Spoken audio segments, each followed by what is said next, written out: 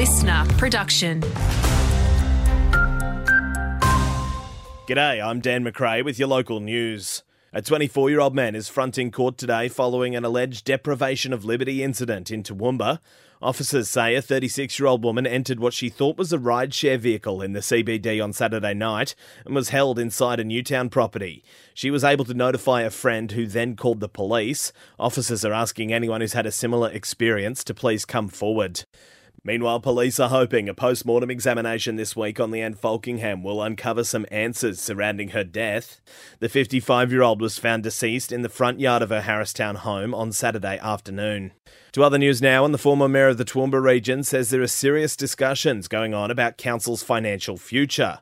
It says the state-mandated spillway upgrade to the Crestbrook Dam could cost up to $300 million. Paul Antonio says whoever is elected on March 16 will have some tough decisions to make. And if the state government and the minister feels that those decisions aren't appropriate, they have the power to virtually put the council into management. Yes. State government management. And I would suggest to you watch out then, because they will balance the books.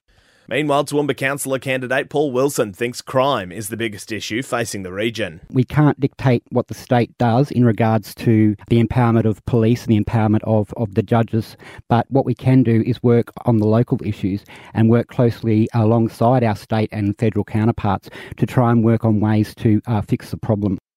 You can hear more from council candidates on our Listener app or by coming along to the Toowoomba Decides Town Hall this Thursday.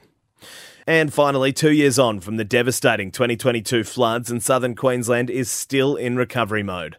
Lockyer Valley Regional Council CEO Ian Church says the damage bill from the February to May deluge has totalled $40 million. For the Southern Downs and the South Burnett councils, it's more like $60 million. However, that does include subsequent natural disasters.